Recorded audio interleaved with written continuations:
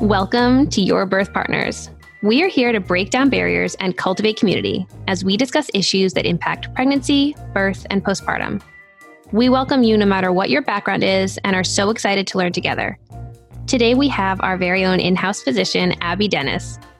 You'll learn more about what drew Abby to this work, how she's pursuing it right now, and also you'll gain a greater understanding about the role that OBs play in healthcare, and especially when it comes to taking care of people during pregnancy, birth, and postpartum. On to the show. So Abby, hello. Welcome. Thank you. So we'd love to just, kind of just tell us a little bit more about yourself. I know we've heard from you, a little bit, but kind of more about, what are your qualifications, your alphabet soup behind your name? What does it all mean? Absolutely. So qualifications, I'm a physician, which means after college, I went to actually 4 years of medical school and a 5th year. That was more fun. After that I knew I wanted to deliver babies. I thought I wanted to do that as a family physician. So I did a residency in family medicine, which is 3 years, with the intent that I was going to do a fellowship in just women's healthcare. But I realized through that process that I really like taking care of women who are pregnant, but also medically more complicated. So after a lot of discussion and debate, I actually switched fields and did a 4-year residency in obstetrics and gynecology, which means 4 years in training in both of those fields. So learning how to deliver babies and also learning how to be a surgeon. Since that time, I've practiced in a couple different capacities. I've practiced as an academic OBGYN. I've practiced as a hospitalist/laborist, meaning supporting midwives and physicians on labor and delivery and helping with births and with births that are more complicated. And now I'm in my own practice with several partners. That's great. And so what brought you into this field? You've had quite a little, journey throughout kind of figuring out where you wanted to settle within it. But what was that first, inspiration? Yeah, I feel like that journey continues. But I'll tell you that when I caught my first baby in medical school, I was completely hooked. I actually remember being on labor and delivery as a second-year medical student, just sort of shadowing and watching because I wanted to see a baby born. And I remember there was a complicated delivery of triplets, and literally everybody in this academic teaching institution started gravitating towards the operating room where these babies were going to be delivered. And an OB/GYN just tapped me on the shoulder and she was like, "Hey, have you actually seen a baby be born?" And I was like, "No." And she's like, "You're going the wrong way."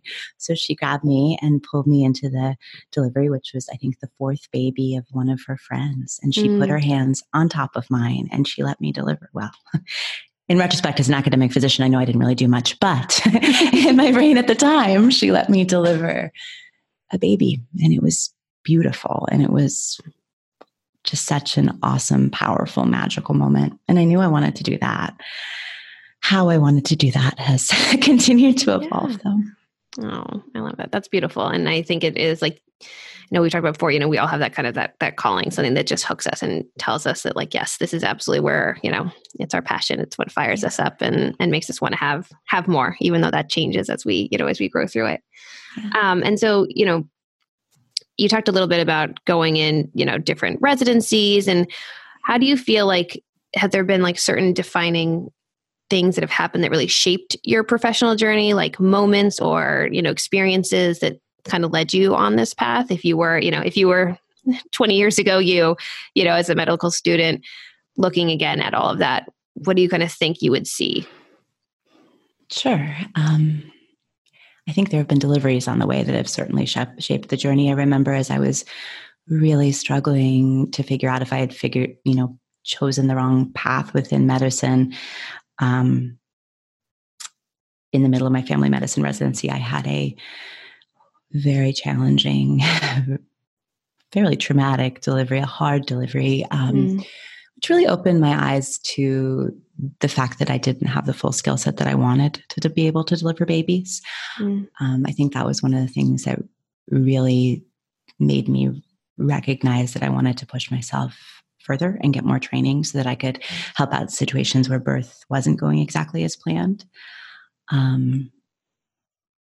I think another really like defining moment for me in terms of training and figuring out the skill set that I wanted came the first time I did a C-section on somebody who had pushed for 6 hours. Sounds really dumb, but I had only delivered babies as a family medicine physician. And I remember, when you start training as an OBGYN, you also do C-sections. And I remember the first C-section I did when somebody had essentially pushed too long, had really had obstructed labor in a baby that wasn't going to fit. And I remember walking away from that delivery with a real recognition of how hard that C-section was, and how if you push things too far in obstetrics, you actually can really put people at risk. On the other side of this, I think my own journey to motherhood has really shaped how I practice obstetrics, particularly in being very aware of what, little things like having an IV placed, the medical interventions of birth. I think I've tried really hard since then to think about what is necessary and what's not, and how can we be making this amazing life experience for women feel like such, while also providing good care. Yeah. I think that balance, obviously we're all trying to kind of hit that magic, mark, kind of the Goldilocks, piece of it, where we're providing, exactly the right amount of safety and support and guidance, while still, preserving as much of that really just kind of raw transformational power of birth as we can. And I love that you talk about kind of the different trainings that you went through and how they prepared you, because obviously in this, in this industry, in this world, we need people who love taking care of, really low risk, low intervention. They feel most at home, in that kind of piece. And that's what just sets their heart on fire. And we need people who are, willing and able to do a tremendous amount of studying to really be experts in complicated, birth, and to be able to help when things are not going right. And I love that you, in your, personal journey, that you've been able to see kind of both sides of that and kind of grow within that piece of it. So tell us a little bit more about, you've talked a little bit about your births and how they impacted it, but how do you feel like, intuition, plays a role in it versus kind of the book learning? How does those kind of go back and forth, as you're practicing?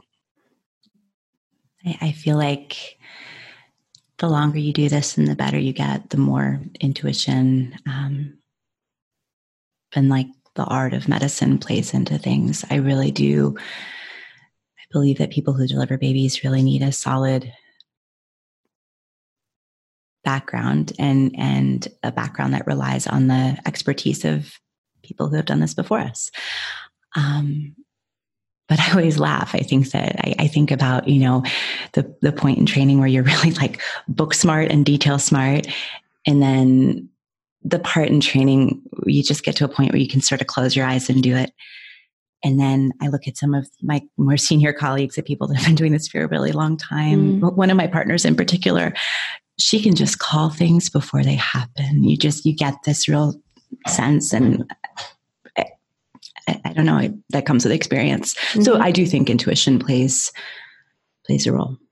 Yeah, I do. I think it's, as you said, obviously there's, we all kind of go through these different transformations as we're practicing, and each birth that you get to be a part of certainly shapes, your understanding of what birth can look like and what can happen.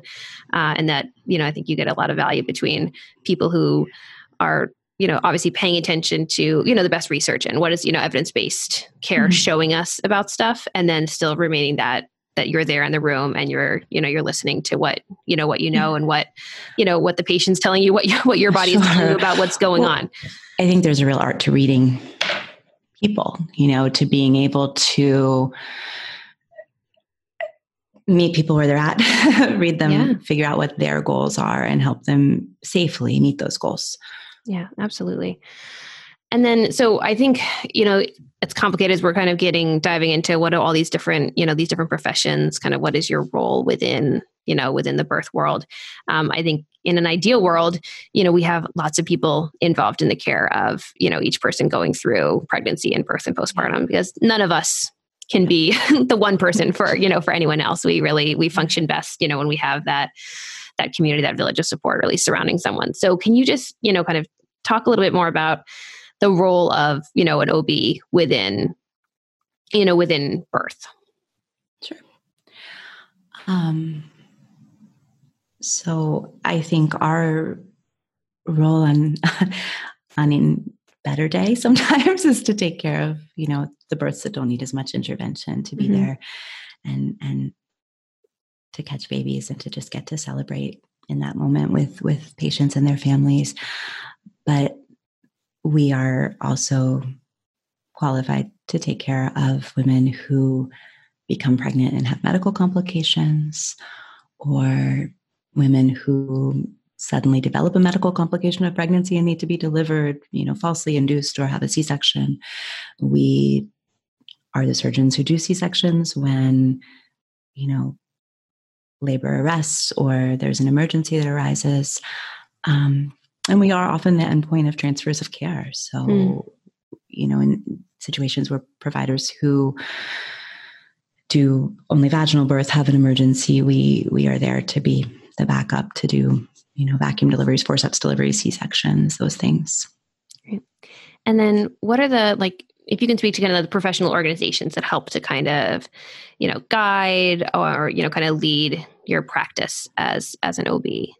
Sure. I mean, I guess they call themselves the Congress now, or College of OBGYNs. ACOG is really the national sort of governing bodies of OBGYN, and we're very lucky. It's a very well-organized group that, provides literature and guidelines and really helps obstetricians practice well. And they're hand in hand with the American Board of OBGYNs, which is the governing body that makes sure that we know the things we need to know to practice. And they take care of making sure that obstetricians are certified.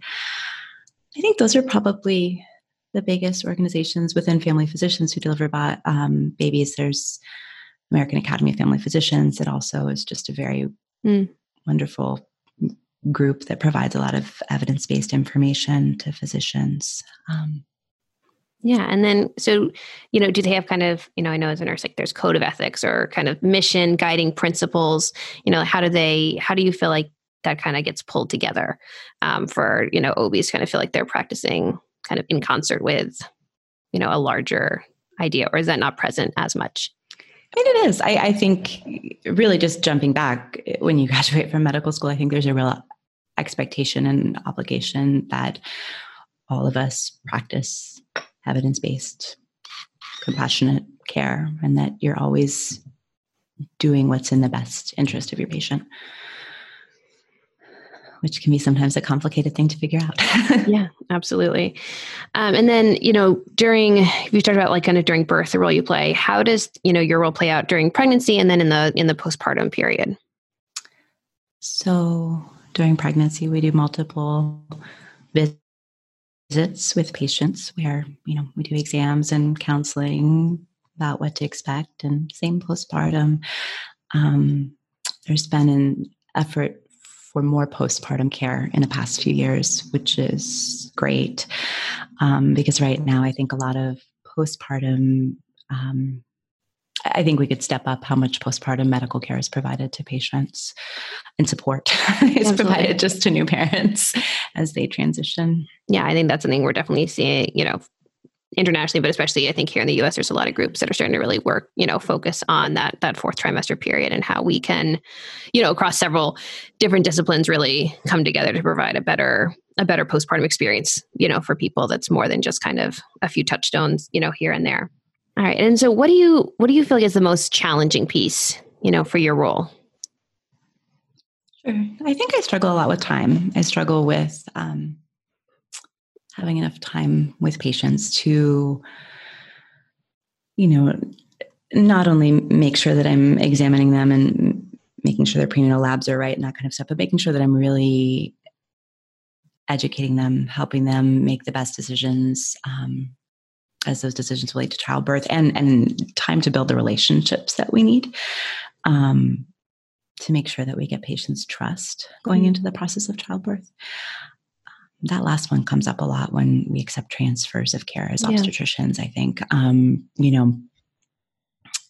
I am sometimes the recipient of a patient who has been managed by their beloved midwife an entire pregnancy, and then things aren't going well. And it's very hard to step in and,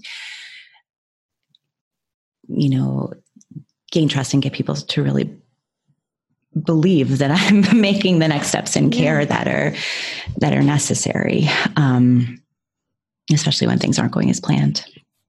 Yeah, I do. That's obviously that's a challenging situation, to be in for everyone involved. And I think, again, in the magic theoretical world, it would be great to have people know kind of who the backup provider might potentially be. So you would have a chance to kind of already have a little bit of an, established relationship when people aren't in a scary, in pregnancy when something's suddenly going awry, or in labor when, if things have changed quickly.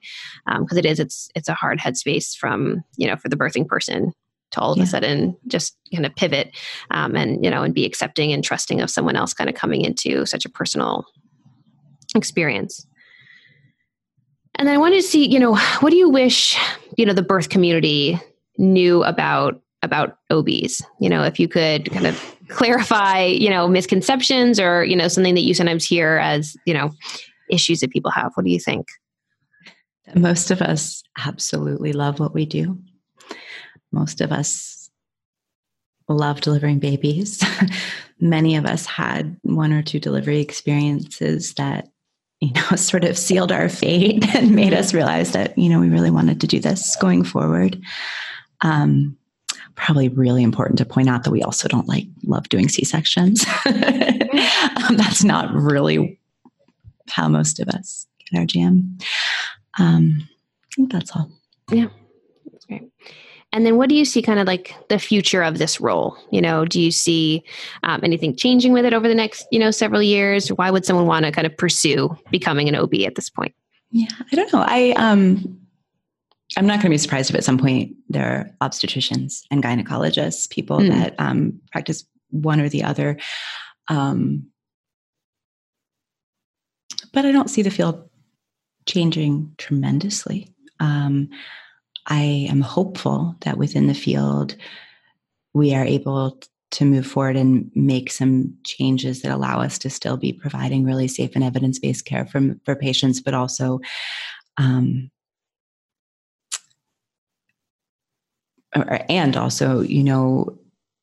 make changes so that we are able to reduce, morbidity and mortality, which is far too high in obstetrics in this country. Absolutely. I'd like to see us cut down our C-section rate. And I think this podcast will probably, hopefully, at some point go into sort of why that is. Yeah, absolutely. I think, OBs, are responsible for, is it 95%, 98% of births in our country? Obviously the vast, vast majority, are cared for by OBGYNs, and then, smaller amounts by, family physicians and midwives, Sure. From there. But I think obviously because of that, there's this great platform, this tons of exposure, to making changes, to helping to solve some of these issues that we continually see are ending up with, outcomes that aren't as desirable and, higher, morbidity and mortality rates than we want to see. And so I think, coming together so that you can, highlight some of your experience. And as we, get into some of these topics and we're bringing in guests and other people who have, experience within that to share kind of, best practices and what you're seeing that has worked, to help mitigate some of those issues and how we can kind of help, spread and make some change. And I think it's important to acknowledge there's not an easy or necessarily a universal fix to some of these problems. So I think that, yeah. And it's the hard part, right? It would be awesome. Yeah. We would all love to have the one thing we could do that just yes, that would turn this all on its head and everything, everyone would have great, experiences and everything would just be, just flow. But we also know that, that's not life, because things constantly come up and birth is certainly, one of the most unpredictable, pieces of that. That's, things are going to, change throughout pregnancy and birth that alter from kind of what the goal or the hoped plan for was. But first exercise in parenthood, right? Exactly. It's true. And, there's so much we could do in terms of providing, support to, people while they're in birth though, and to each other, because this is hard. Yeah. It's hard work to be involved in, and it's hard to constantly deal with something that is changing and so much, out of our control, that has such high stakes at the same time attached to it. So I look forward to kind of hearing more from you and, other OB colleagues to kind of share your experiences and make moves. Okay. I'm excited to be part of it. Thank you so much for sharing. Appreciate it, Abby. Thank you for tuning in to Your Birth Partners. We love to talk birth and would love to talk about it with you. Please join the conversation by finding us on Facebook, Instagram, or Twitter. We're Your Birth Partners on all platforms. Or comment on our show notes blog at yourbirthpartners.org. We would especially love to hear from any of our OB colleagues out there about their experiences and any challenges that they're facing. And we would also love to have particular questions you have about interacting with OBs during birth care. Till next time.